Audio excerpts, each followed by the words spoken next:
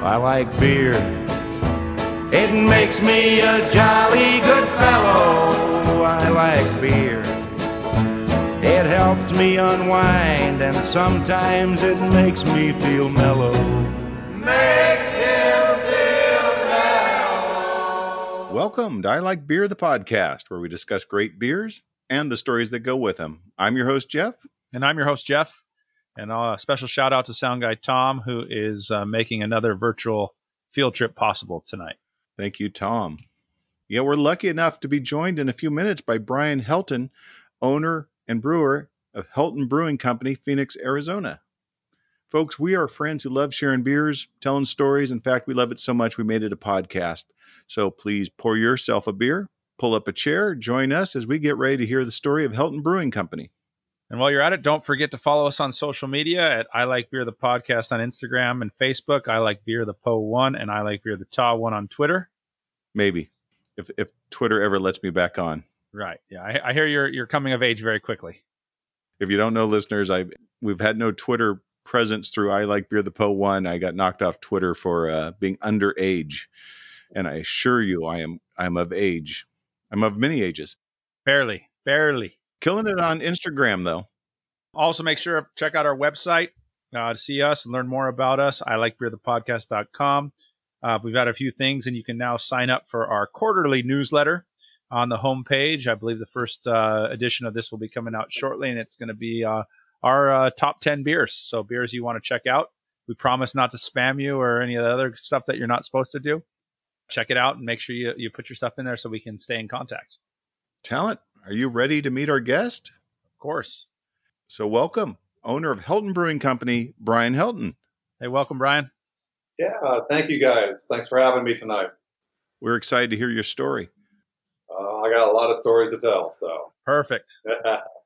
We haven't been lucky enough yet to visit your brewery in person, but it's definitely on our must-visit places list because the pictures of your venue are quite impressive. It looks like the perfect place to sit back, relax, and enjoy some beers with good company. Well, I'm happy to hear that. That's exactly how I built it. We literally tore down 2 barns in Indiana to build the tasting room, and I built a place for, somewhere where I would want to sit down and have a beer with someone like you guys and talk. I'm not a restaurant. I'm not a bar. We're a brewery with a tasting room, so I didn't want a bunch of TVs. I didn't want a restaurant bar vibe or any type of sports bar vibe. I wanted kind of an environment that we can just kind of foster conversation. I almost didn't put internet in because Untapped is so big and people come in, they just get on their devices, and instead of having a conversation, they're just on their devices. So I'm like, well, screw that. I'll stop that. But I realized, I really couldn't do that. So. But then how are we going to get our badges? We got to get our badges. Yeah, got to get our badges. So we can't check in. We can't get our badges. So it definitely has a little bit of a Midwest feel. I'm an Indiana guy, so there's a lot we can talk about when it comes to that vibe. But I definitely wanted to build it not like strip mall hell like Phoenix is loaded with. Just a place that you can sit back. The music's always good. The conversation should be flowing. Meet your neighbors kind of place. So kind of with that in mind, just to kind of start off, can you tell us a little about yourself in terms of when and how you got into brewing, and then kind of give us the origin story of Helton Brewing? Okay. Ironically, I was going to school for environmental engineering, realized I wasn't going to be happy working in a cubicle and dealing with geologists and environmental lawyers. So at that point, mind you, this 25 years ago, I think, somewhere like that. I'm getting old now. But I've been brewing for quite some time, 23, 24 years for sure. And I went to try to go to culinary school, and they wouldn't accept me back then because I'd never worked in a restaurant. So I had a friend that just opened up. They worked for a brewery that opened up in downtown Cincinnati at the time. And they're like, well, just come down here. If you just need a year experience, we could get you behind the bar and get you back in the brewery. We need a brewer assistant. So I did. That assistant job only took around 6 months before they were like, well, do you want a full-time brewing position? Because, that brewer didn't make it. And, who wants to move to Cincinnati back in the 90s, especially when the explosion really hasn't happened yet. So during that time, I increased beer sales, not because of any skill set that I had. I've only been brewing for 6 months, but that place just had some issues that I was able to clean up, and they couldn't find anybody. So I literally just kind of fell into it. I was never a home brewer. I was drinking Sammy Smith's. I liked beer, but being an environmental engineer, fluid dynamics, the chemistry, all of that correlates into being a brewer. And ironically, my passion has always been with food. So if you think about it, I kind of look at being a brewer as an industrial chef. You're still influencing water. Beer is 90% water, right? So when you're making your stocks and soups, you're always starting with your mirepoix, your bones. You're influencing the water. So brewers are kind of the very same thing as industrial chefs. So it really kind of fit. And I fell in love with it. And like I said, here I am 23, 24 years later, loving waking up every day, coming to the brewery and making beer. That's a very cool story. And it's kind of a cool way to do it. Like I said, it's definitely not your stereotypical way that most people get into it. Most people start in the home brewery industry, and where you fell into it. And that's fantastic. Kind of find your passion there. Talk to us a little bit about if any obstacles, or successes that you'd like to highlight that kind of have helped define Helton Brewing, maybe your philosophies and goals as a brewery. Like I think you kind of hit a little bit on it in terms of the vibe you're looking for and the place you're trying to create, but anything else that you'd like to add? It's kind of simple, it's, I don't think people understand this. And I consult with a bunch of other people and projects, and the beer that you drink here is not my best beer, by no means. If your mentality is, I want to brew the best 6 or 7 beers, and if they like it, amazing. Well, if you have that philosophy, guess what? You're really not going to make it in this industry. It's not like that. You have to brew to the clientele that is in your area. In other words, if I'm brewing in Portland, Maine, and I have a certain beer style that's selling really well, I can go to Portland, Oregon.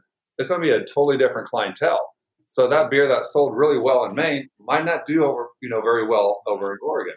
So you have to be able to kind of look at the environment, look at what needs to be sold, and be able to fill that niche. And if you're a good enough brewer, you should be able to brew any style and make it to the liking of whether I'm in downtown Cincinnati or Atlanta or here, but everyone has a certain vibe. Now, the beer should be clean, they should be good, but you need to kind of see. I never thought after 23, 24 years of brewing, I'd be brewing a sour. It's one of our number one selling beers.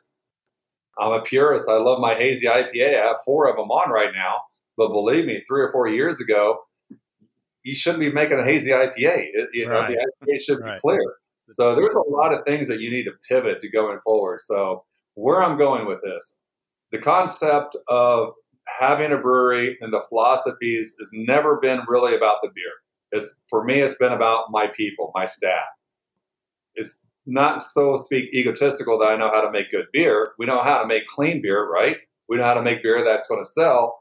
To build a good company, for me, I needed to concentrate on my people, my staff, my brewers, my employees, making sure they're happy and making sure it's an environment and a culture that's going to make them want to come to work and be happy they work here, not like, oh shit, I got to go to work today, and it happens to be at 4:30 in the morning. They're on the canning line for 10 hours. So that was kind of my philosophy. Is like, let's make it about them first, and then everything should fall in line. If my product's good, my employees are happy, they're wanting to come to work. I'm brewing beer for the community, the beer styles that they're going to consume. Hey, that's my best chance, because at the end of the day, guys, I'm just a brewer. I'm not this entrepreneur. I'm not this, savvy business person. I've been doing it long enough that it's time for me to try to make my own company and, open up a brewery. So I'm going to say this. I'm going to point this out because we are tasting one of your beers right now. And you talked about location dictating the beer. I know Jeff's going to hit this in a second, so I'm sorry to jump in on that. Yeah. But if I'm sitting in Arizona right now, Phoenix, Arizona, and it's 112 degrees or 113 degrees, this Pilsner is phenomenal. I'm going to say that right now. This, knowing your audience, knowing your location, knowing the weather, this is like the ultimate, just clean, cold, crisp drinking beer on a hot day. Like I said, I think you guys nailed it with this one. No, thank you. Appreciate that. This is Valley Venom. It has an almondy nuttiness to it that gives it some character. It's just it's not your body. Typical. Yeah. A lot of times the Pilsners come in so light and crisp that they almost are flavorless. Right. Not this one at all. It has this subtle complexity. It has a little body to it, and this is definitely one of my favorite. I would agree. I mean, right now, one of the best Pilsners I've had in a long, long time. I mean, it's very, very good. We've had a lot of the hopped up Pilsners. Yes. That's not what this is reminding me of. This is a Pilsner with a little character and body built into it. So, Brian, if that's completely wrong, fix it. Tell us about your Pilsner. You're right. There's a Harrington varietal of this Pilsner malt that I just love. There's probably, I think, around 45 different Pilsner malts that we can get from 2 or 3 different purveyors, and we got them all. And we're talking continental European Pilsners as well. And we did a blind tasting. I've always utilized this Pilsner malt. It's been my favorite. But when I was about ready to open up a place, I'm like, well, why don't we revisit and let's do a blind tasting of all the malts to make sure this is the one we're going to put our name on. And once again, it's just, some are very grassy, some are very kind of DMS precursor corny, but this one just had a unique character. Like you said, it's a little nutty, maybe a little straw, but a Pilsner kind of tells no lies. I mean, if you mess up on the brewing process, you're going to taste it. There's nothing to mask any off flavors because there's nothing to it. You know, I mean, it's 11 IBU, so it's not hoppy, but that's why a lot of guys put a lot of hops in their Pilsner in case they mess it up. It'll cover up those off flavors. Right. So this one, I just wanted to be, extremely sessionable, extremely, effervescent and carbonated. And it's hot summer in Phoenix. That's what I think they needed. Yeah, no, I think it's great. And sessionable is, I was going to use the word crushable, but I will use sessionable or porch powder. But this is like a go-to beer. Like, this is a beer that I would put on my list. Yeah. Unfortunately, I don't think we're going to see Valley Venom in too many of our local restaurants. But if I was there and I didn't know what to, this is something I would order at every one of them. So you guys knocked it out of the park with this one. So it's Valley Venom. I know we didn't really hit the name earlier, but Valley Venom Pilsner has an awesome can with the big rattlesnake on the front of it. And if you are anywhere close where you can get yourself a can of this, I would encourage you to check it out because I think you're going to be really pleased. Even if you're someone that doesn't typically like Pilsners, this is one you're going to enjoy. So probably a great time to give a shout out to a friend of the show, Branch McNeil. Yeah. Yes. And Tom Ree, both former Carlsbad High School alumni, like Tom, Jeff, and Jeff, who made sure that we got some of these. Really appreciate that.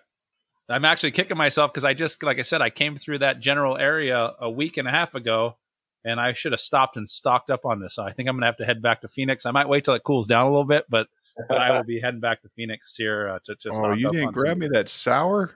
I want to get the sour too. That's the other one. I really want the sour one. Phoenix, send me some of those sours. Yeah, we'll talk about that here and again shortly. So I'll trade you something from San Diego. We got some good beers here. You might have heard. Oh, that sour looks fantastic. Well, we'll talk about that in a little bit.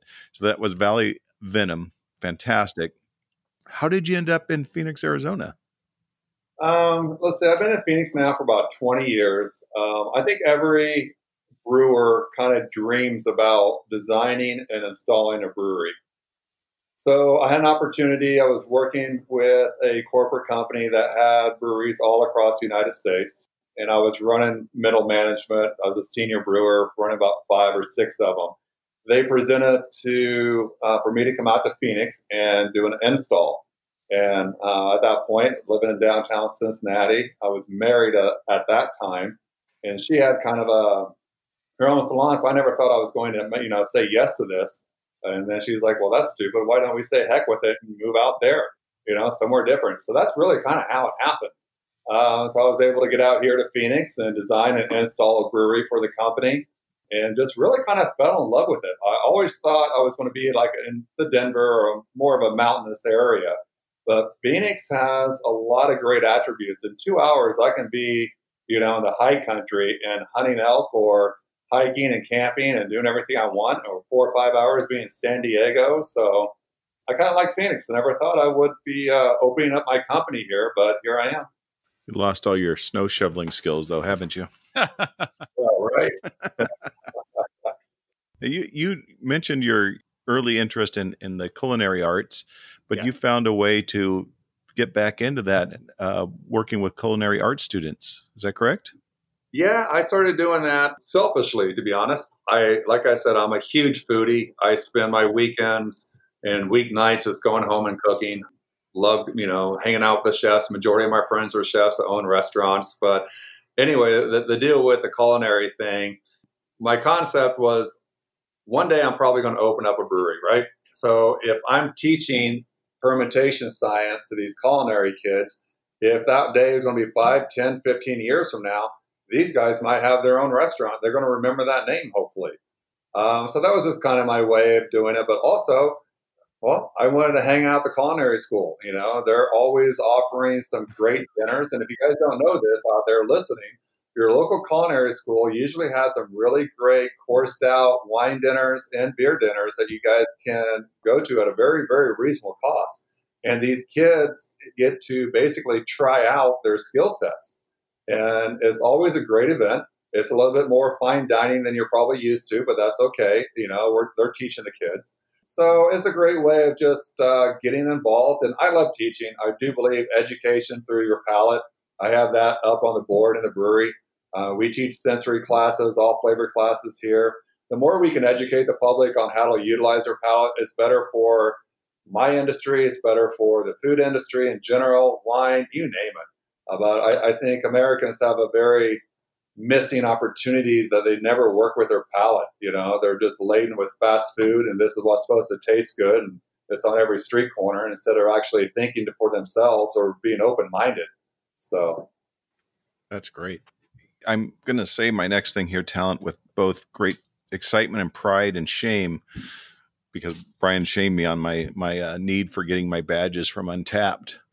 Well, you know where I'm going with this, aren't you? Don't you? Yeah. With this Pilsner? Yeah. This is a Shawshank beer. I agree. I think it is. This is a 5.0. Oh, thank you. Yeah, I agree. It's a fantastic beer. We sat and drank with the sun on our shoulders and felt like free men. Hell, we could have been tarring the roof of one of our own houses. We were the lords of all creation. If this Pilsner is this good, I can't wait to try the boysenberry sour. We're going to have to get some to you. Yeah.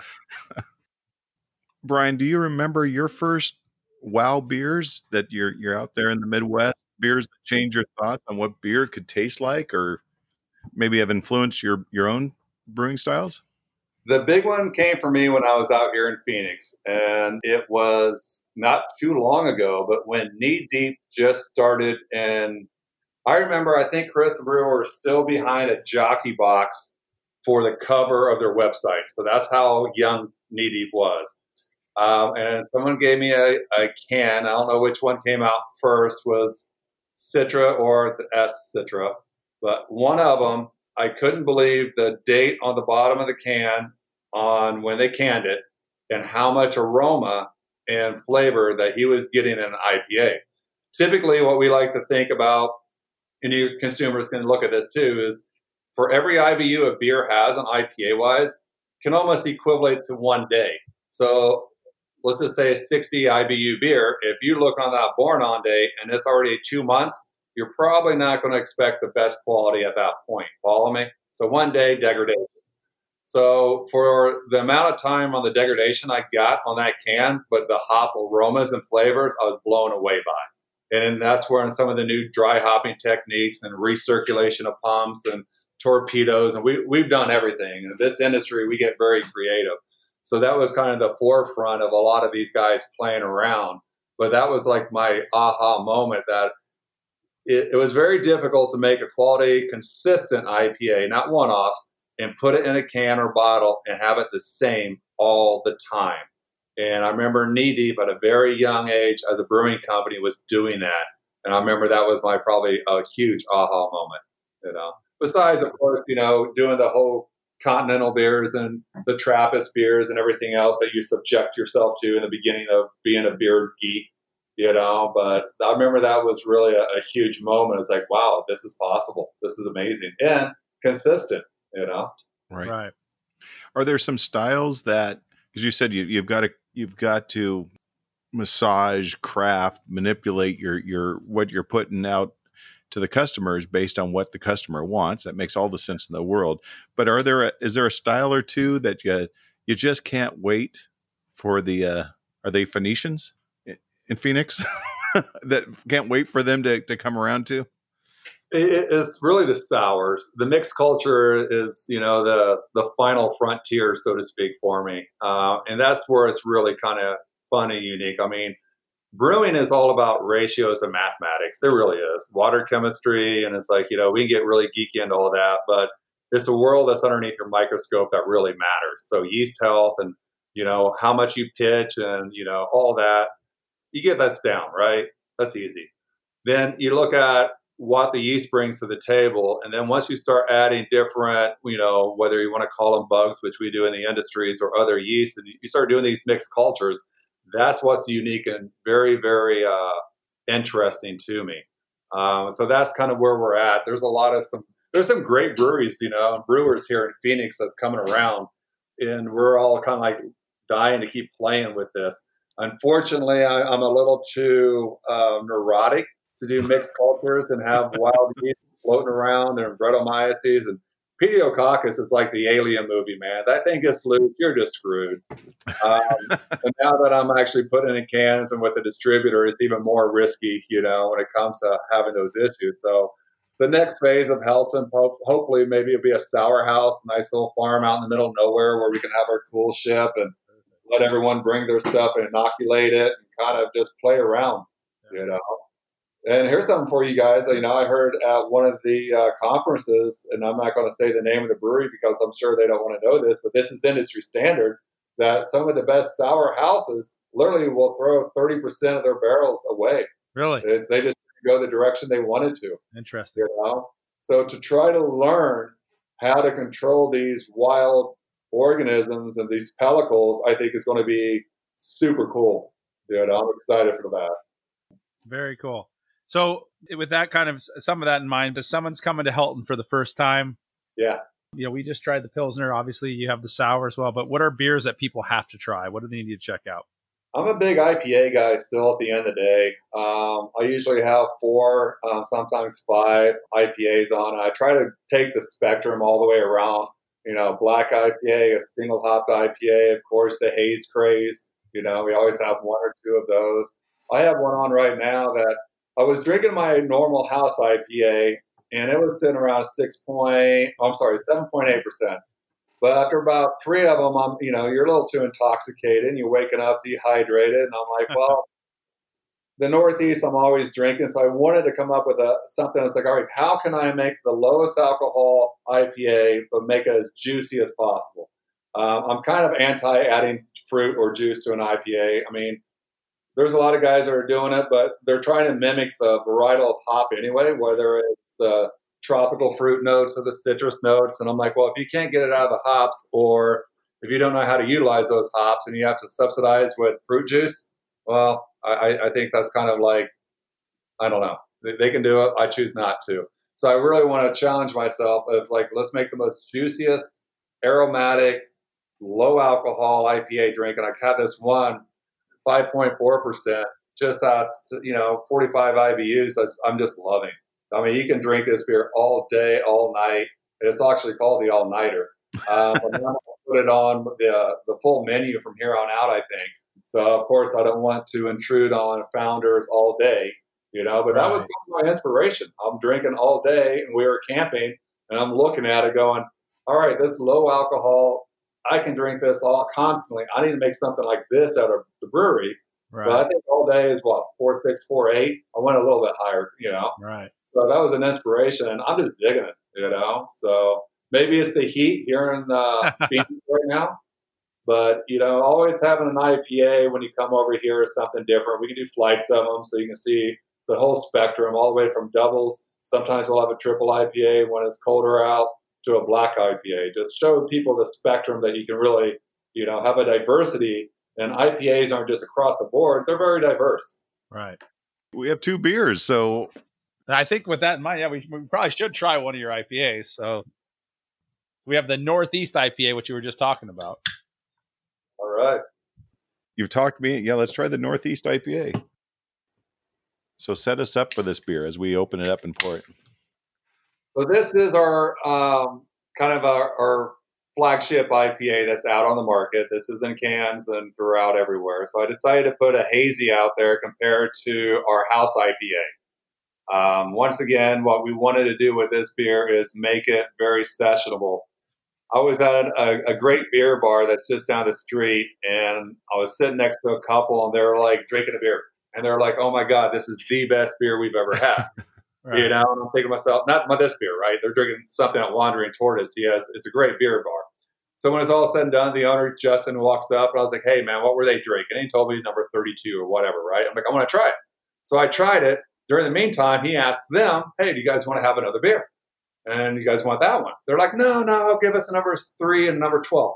I'm like, what the hell? You guys just said it's the best beer you've ever had. Right. I would never do that. And here's the story. Why? Well, I had a sip of that beer, and I knew exactly what they were thinking. It was a phenomenal beer. It really was. But it was high in alcohol, sitting around 90 IBUs, and they got palate fatigue. Right. So I was telling myself, it's like, Brian, if you're going to come onto the market with a great IPA, it can't be a big boy. It cannot cause people to get palate fatigue and only have one. Instead, I want them to buy a 4-pack and drink all 4 that evening. So that's the kind of theory of where this beer came from and why we put it in cans. So you learned in, let's say, 7 to 12 minutes. Would that be about the time frame we're talking here? Right. Yeah. What it took, and we love them. We absolutely love and adore them. What it took Stone about 3 years to learn. Yeah. Nicely done.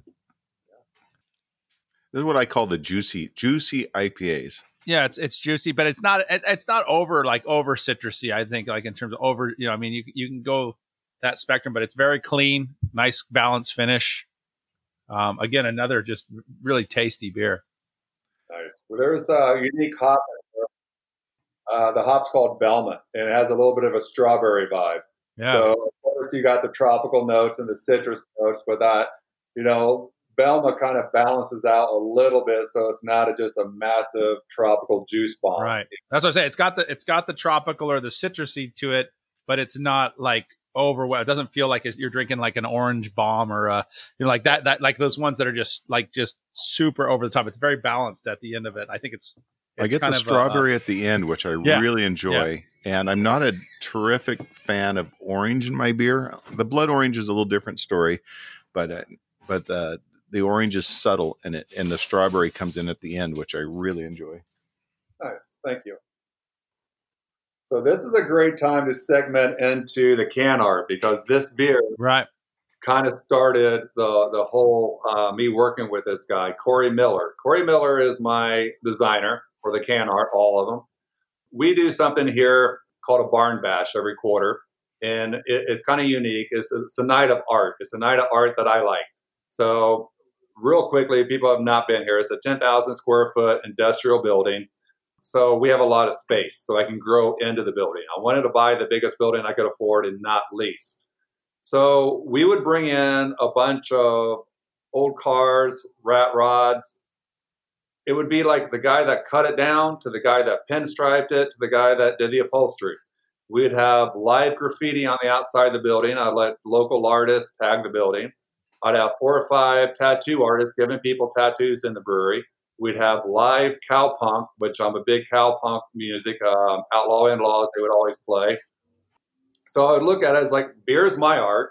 You can walk around, enjoy my art, but enjoy all this other art at the same time.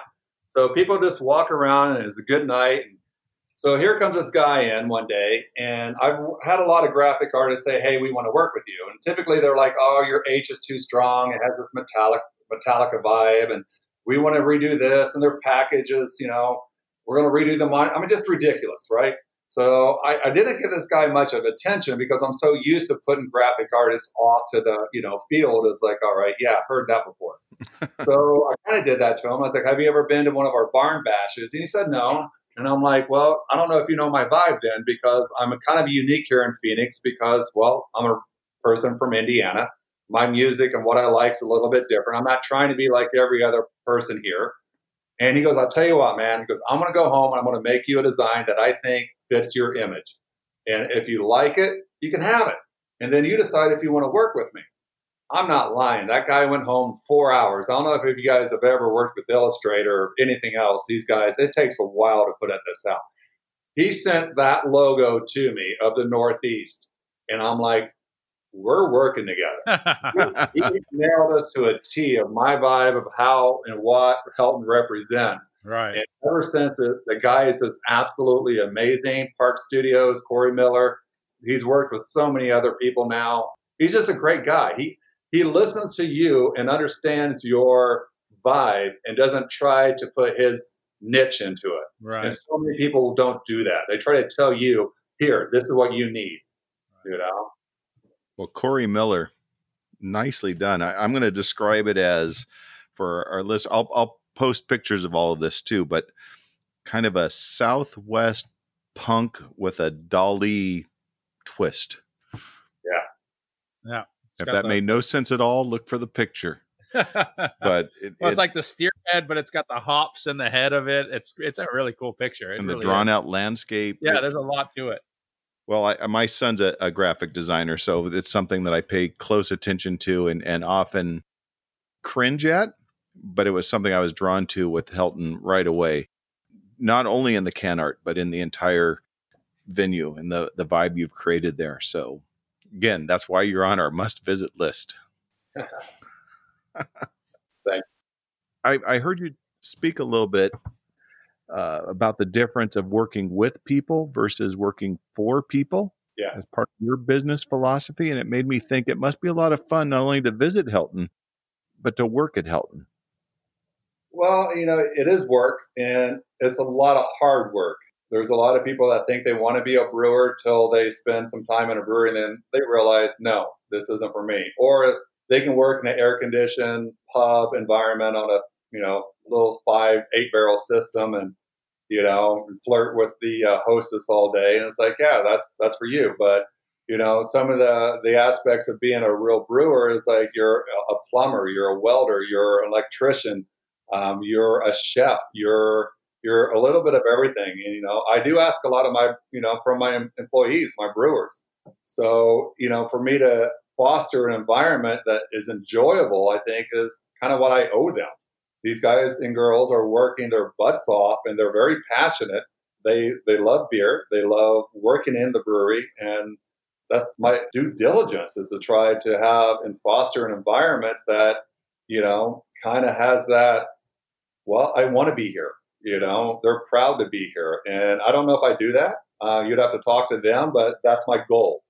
I just want to make sure that if they're happy and they want to come to work, then it's going to relay in the product, and my quality assurance is pretty strict.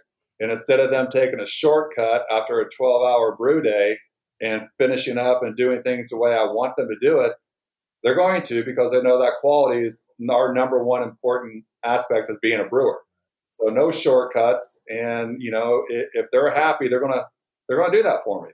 Or let's say a bartender taking an extra minute when they realize, oh, wait a minute, you guys are beer aficionados and you want a little bit more knowledge about this beer. Hey, let me give you a brew tour. Let me get you back there.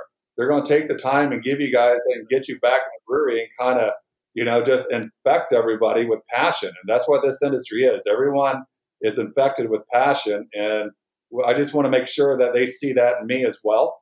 And it kind of comes from the top all the way down. And it's just a good place to work. Plus, I'm coming from the corporate environment after 20 years, and it's like, I did not want to be a corporate person. It's like, I've been there. I ran, 6 breweries in, multiple states constantly, and I know how it is to feel like you're not appreciated, and you're just middle management or the big shit umbrella for, your employees. And I never wanted to have that. I was a student of what not to do. Very cool. So changing gears a little bit, tell people right now, how can we get Helton beers right now? If we want to get some of these, how, what are you guys doing for pickup, delivery, and so on? Yeah, we're pretty much in-state only right now, and it's going to be a while before I ever decide to go out of state. But, we're out every single one of the sprouts. We're in all of the Total Wines throughout the whole state, certain QTs. You're pretty much every good beer bar or beer bars carrying us as at least a rotating handle here or there. On our website and Facebook, you can order any of our beers online, whether it's growlers for curbside pickup or a 4-pack of our cans. or to get kegs. We do 6-stools and 15.5-gallon kegs to the public as well. So yeah, we're pretty much very accessibly able to get beer out to the market. Very cool.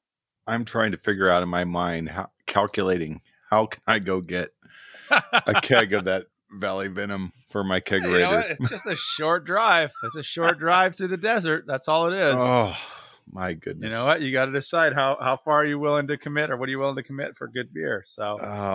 And I drink it all too, so I can't share it with my wife because I know if That's she tasted true. it, she'd say, "Yeah, we could make a trip to Phoenix for that." Yeah, but you know what? You drive out this weekend, you hit forward. there. There's some good restaurants you can hit on the way there, and then come on back, and there you have it. It's his day. That might be a November, December type trip for me. The weather to me is the big sticking point right now. I'm going to say at least wait till it drops under 100.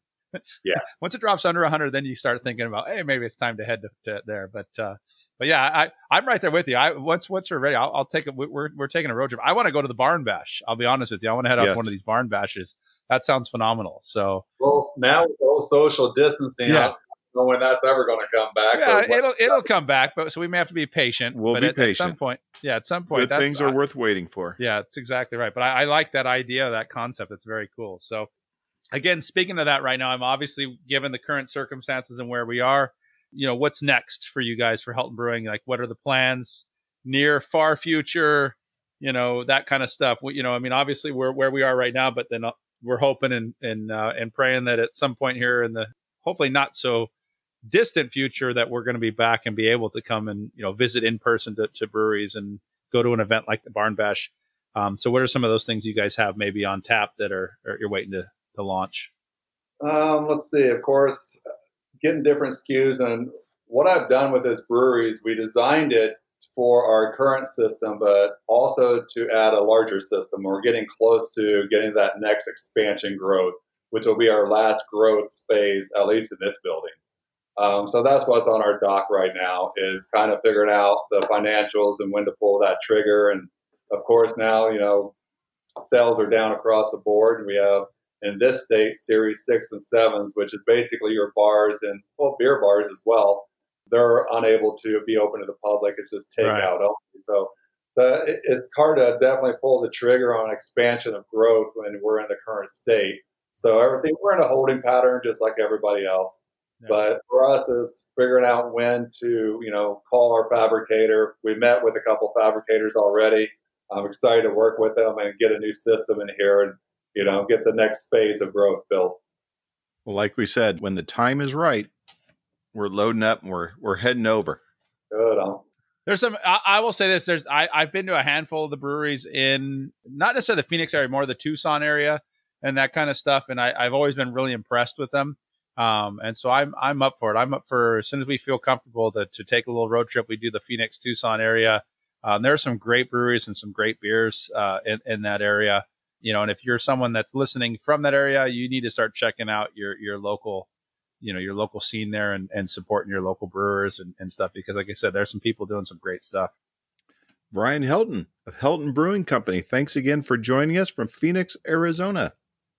Oh, thank you guys. Very appreciative, and I look forward to meeting all of you guys.